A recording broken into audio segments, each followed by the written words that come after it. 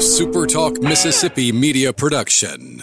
State Treasurer David McRae is returning record amounts of money to Mississippians, whether it's through the College and Career Savings Program or the millions in unclaimed money awaiting your claim. Treasurer David McRae says get your application and claims today. Treasury.ms.gov.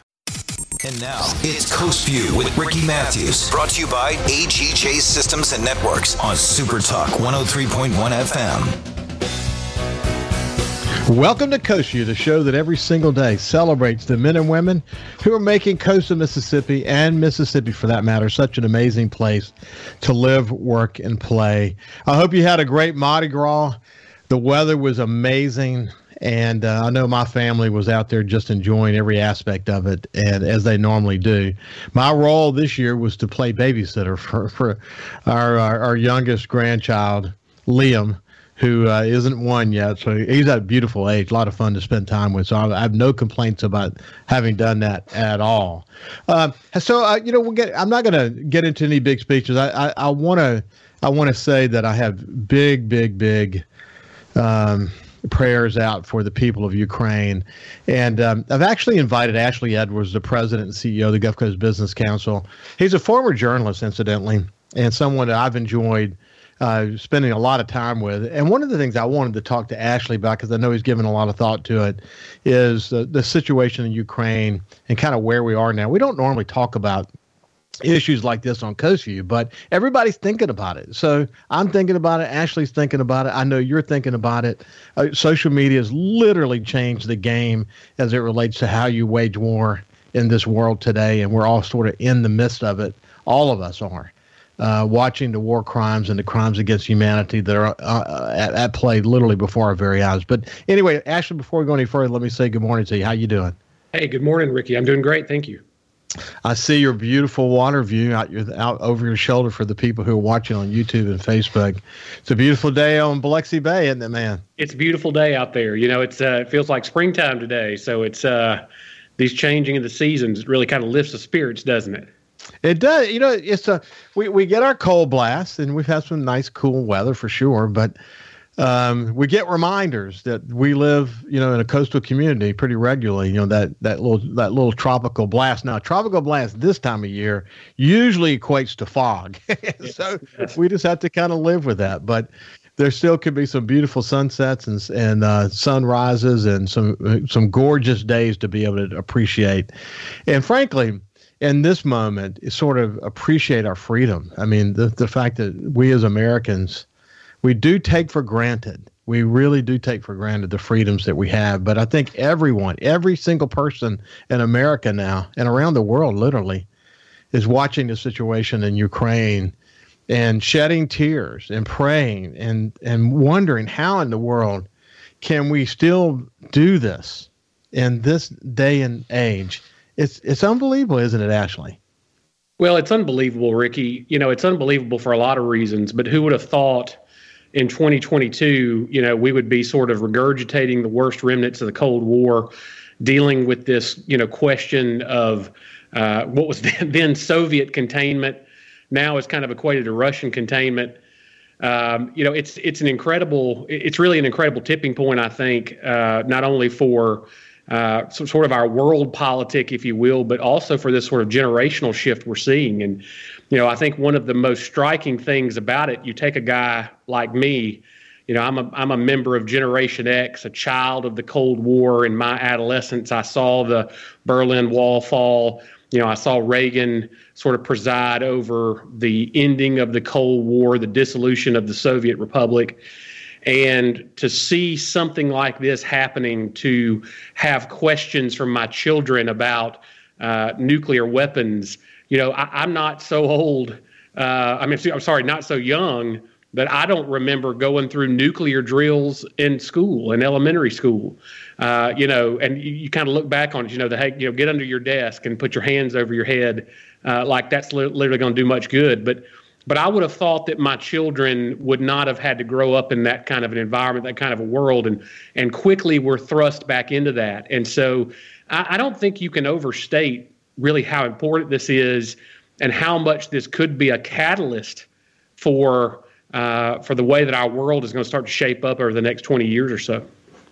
Yeah, it is really unfortunate. And, you know, I tried to think about it just from a practical standpoint, you know, what the average person might be feeling. And it's interesting, as I was thinking about talking to you and reading, getting up to speed and sort of watching, you know, the various news outlets to try to see their take on everything. And I've got some points of view about that shortly. But my wife, Ann, who, you know, we are both news hounds. We pay a lot of attention to the situation. And she said, you know, we're sitting here watching people get slaughtered. That's what she said to me this morning. And the perception is the world's not doing anything to help them. Okay, I know we're sending some missiles in there and we're, you know, trying to backstop some of their supplies and all of that. But we're literally watching. We're literally watching as they drop cluster bombs, buddy, that are not acceptable. That equates to crimes against humanity. We're watching other forbidden bombs be used. We are watching children get slaughtered. You know, they're bombing residential areas. And the way that it's kind of where we are today, actually, it's sort of like it's like financial sanctions and sort of trying to impact the Russian economy versus what Russia is doing, which is bombing the civilian areas. It's the strangest war I've ever observed in my entire life. Well, you know, the interesting thing about it, and it really kind of flows from the old Soviet days. You know, the Western world has had to treat Russia and Putin as if he is unstable, capable of escalation beyond what the world could tolerate. And as a result of that, there's this, you know, I don't want to call it tiptoeing. I think that probably would be the wrong word for what we've seen happening over the last four or 5 days. But unquestionably, we find ourselves in a situation where, you know, we're always sort of gauging, you know, can we stand a new Iron Curtain? Can we allow Russia to sort of move its influence throughout Eastern Europe such that, you know, you've got those that sort of live on the Western side of the Iron Curtain, the free side, the liberty side, and then those that live under the influence of Russia. And what's amazing to me is just in hearing the commentary on the news shows and reading the various pieces of commentary, how quickly the American people and really the people of the world have forgotten who Vladimir Putin is and what type of government Russia has. I mean, we're talking about the kind of place that, you know, if Putin has a political adversary, you know, that guy ended up getting locked up. Navalny, you know, he ended up getting locked up behind bars in a Russian gulag. That's what happens to people that disagree in Russian society. You know, you look at what's happening on the streets of Moscow and St. Petersburg and people that are protesting against the war. And, you know, so on some level, you know, I am measured in the sense that I fully understand, you know, what an arsenal of nuclear weapons could do. You know, we remember from the 1980s sort of the lesson that the only way to win a nuclear war is not to start one in the first place. You know, it's sort of mutually assured destruction. And the fact that Putin has allowed that kind of narrative to start sort of percolating among the Russians, the fact that you're seeing, you know, ministers in government talking about that, the fact that Putin has put their nuclear forces on higher alert, it's an alarming thing, and it starts to make you wonder sort of where do you draw that balance over time? Is there a possibility, for example, that enough sanctions and enough pressure from the rest of the world could lead to Putin's ouster? Is there a possibility the Russian people would rise up and say enough is enough? Can that even happen? I mean, these are questions that you hear a lot of opinions on with no real agreement on what the answer is there. And so I think we're walking into very trying and uncertain times right now, and that's a difficult thing for everybody to swallow. It is, and the thing is, it is so complex. It's very, very complex. I mean, you think about NATO, you think of the history of the Soviet Union, you look at his relationship between those countries that used to be part of the Soviet Union and what his desires may or may not be, because we don't fully appreciate what his real ultimate goals are, other than to establish his role in the New World Order, however he sees that. But it's an escalating military crisis. We all see that in front of us. And as I said, it's a multidimensional geopolitical situation that a lot of smart people say, a lot of really smart people say, that in the midst of this really significant geopolitical moment that we're in, Ukraine, with all of its pain and agony that we're observing today, is nothing more than a pawn on a chessboard.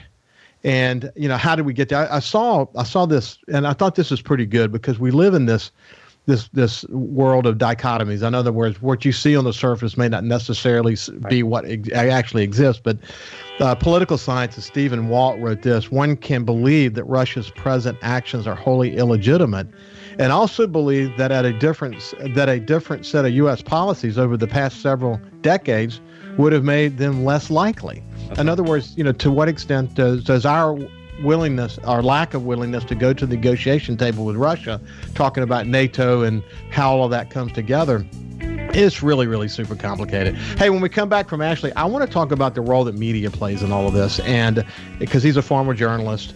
Ashley's the CEO of the Business Council. Then we'll get the latest from the Business Council, but we had to have this conversation because it's on everybody's mind. I just wanted to share what I was thinking as well. We'll see you after this break.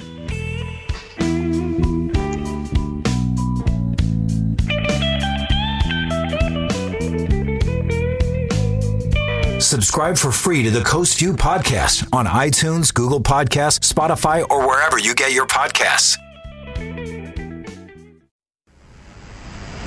His love for the coast is why he's here. It's Coast View with Ricky Matthews on Super Talk Mississippi Gulf Coast 103.1. Welcome back to Coast View. We're talking with Ashley Edwards, the CEO of the Business Council. But I asked Ashley, he's a former journalist and someone who reads a lot and thinks a lot about this stuff, like we all do. I mean, the reality is that more people are engaged around international policy and affairs in ways we never were before, and the reason why is because we have more access to news and information. Now, not all that's accurate. Some of it's false completely. A lot of it's bias. I like the way that Russell Brand talked about it. Incidentally, he said, he's the comedian, but he's also an intellectual. And he's got a great podcast, incidentally, with over 5 million followers, I might add.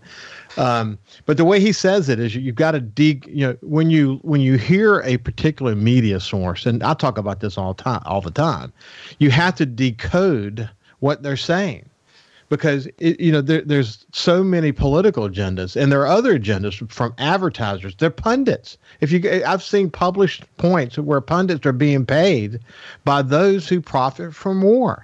And it's almost impossible as an average American to sort through it all, Ashley. And so the bias, the compromised agendas, the lack of credibility, and what I've always said, and I thought the way that Alberto Ibargüen, the former publisher of the El Nuevo Herald and Miami Herald, and now the president of the Knight Foundation, and my dear friend, and I say this all the time myself, but he said a reliably informed electorate is the most important thing we could do. And I always say that a reliably and accurately reformed electorate is so important. But what he said is there's so much noise on the national level, we can't even begin to sort through it. That right. The only thing we can ultimately control is what happens here locally. But when it comes to trying to sort through something like Ukraine, we got to pay attention to the national media. And it's hard, isn't it? It is hard, and it's interesting to see something like this happening at a time of such incredible divisions in our own society, in our own country. Interestingly, wartime is always a time in which you start to see a move toward bipartisanship, a move toward common ground. It'll be interesting to see if we're even capable of that, in the United States. At this point, I do think it's notable as, and I'm a guy that loves to look at the different sort of pieces of media. I want to hear what MSNBC is saying, what Fox News is saying, because there's a lot that can be gleaned from understanding sort of what positions the various interests in our society are starting to take. And the really interesting thing, if you look back to last week, just prior to the invasion or in the sort of the opening forays of the invasion, you saw this very distinctive split.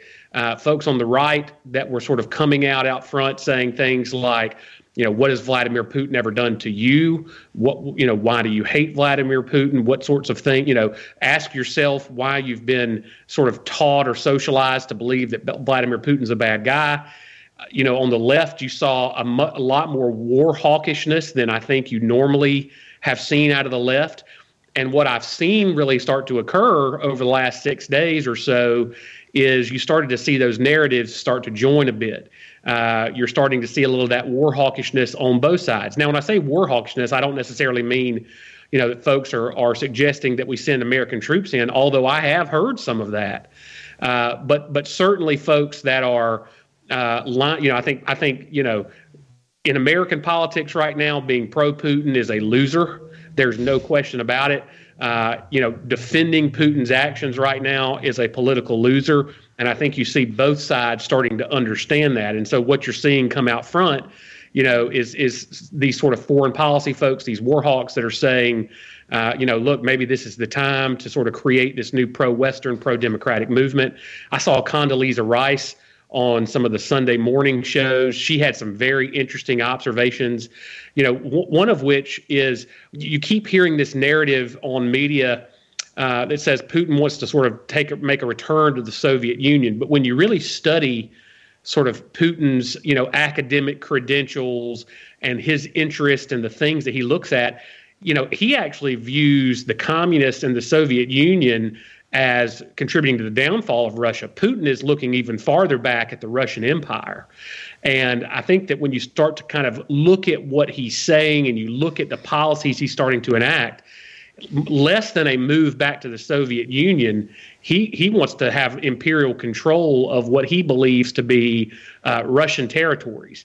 And, he sort of, Putin's a guy who respects Peter the Great more than he respects Vladimir Lenin or Stalin, for example.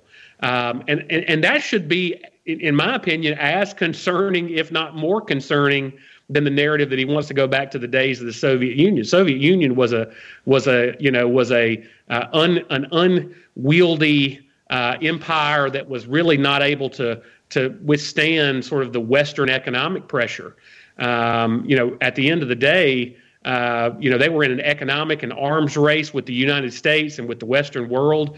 It doesn't look like Putin wants to start an arms race now. It looks like what Putin wants to do is move into the territories that he thinks rightly belongs to him and look at the rest of the world and say, I've got 3,000 nukes sitting under my thumb, try to do something about it in essence. And in many ways, I think that's probably even more dangerous. Yeah, it is. And that's clearly why America is incredibly reticent to get engaged on this. I had the opportunity to visit with Condoleezza Rice along the way in my career, have her book.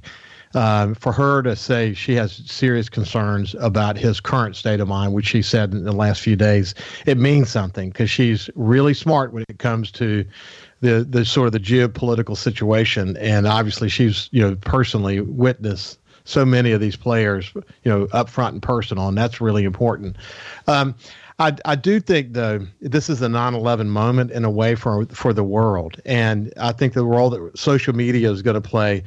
I mentioned this in my conversation with Gerard Gibbard yesterday, that it's different. I've complained on this show about artificial intelligence and news feeds and how social media works, but let's set all that aside for a second. The reality is that people have access to news and information in places they didn't have it before, and sort of during the Cold War, before we had the internet and all that, you as a tyrant could really kind of control the message.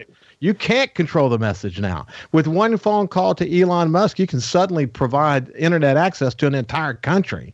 Think about how people are accessing information now. And I think what the calculus for this that Putin has completely underestimated is the reporting from the average citizen that's coming out of Ukraine to the rest of the world, and that reporting is going to the mothers and fathers who are having kids killed, who are Russian kids. I feel sorry for those Russian kids, actually, that are over in Ukraine getting killed by the hundreds or thousands. We don't know what the numbers are exactly. But what to what level will that create an uprising? Because this information, you can no longer control the message. It's going to be very interesting to see how that factors in. The world, it's a 9/11 moment for the world right now. Well, it's amazing to me how much the Western world underestimated Ukraine and the Ukrainian people. I watched a documentary on the weekend on Netflix. It was about the sort of Ukrainian revolution in 2014. They had a president at the time that was a stooge of Putin, just sort of a stooge of Russia. And the lengths that the Ukrainian people went to say, we will not live under a Cold War mindset. We want to be European. We want to be a free people. We want to live in a free society. And, you know, it has absolutely touched my heart to watch the things going on in Ukraine. And to your point, Ricky, unlike most conflicts that we've been able to see in world history, this is one that's going to play out on social media. People are going to see the camera phone videos of shelling taking place. I watched a video yesterday where a gentleman and his father were in the truck with a dog. The Russians opened fire on him and killed the dog, killed his father, and he pulled his father's body out of the street.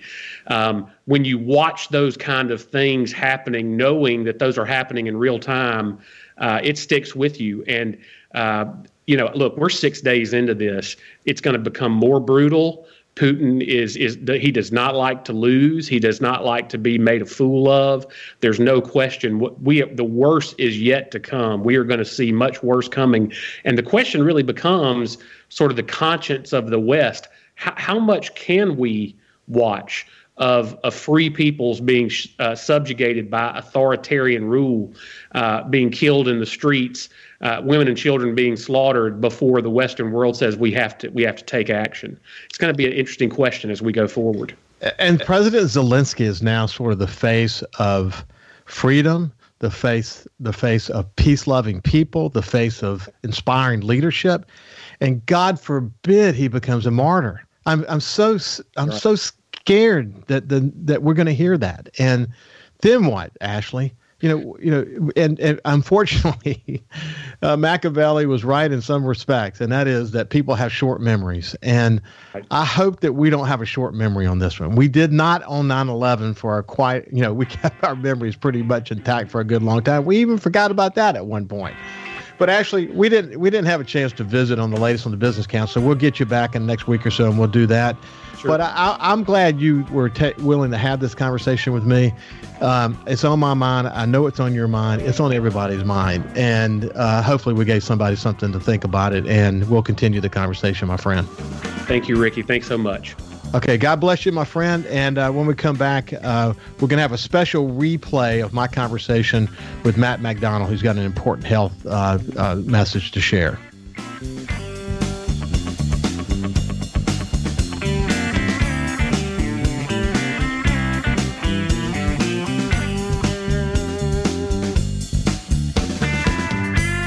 Listen live or on demand and watch episodes of Coast View on your laptop, desktop, or on your phone or tablet by going to supertalkmsgulfcoast.com.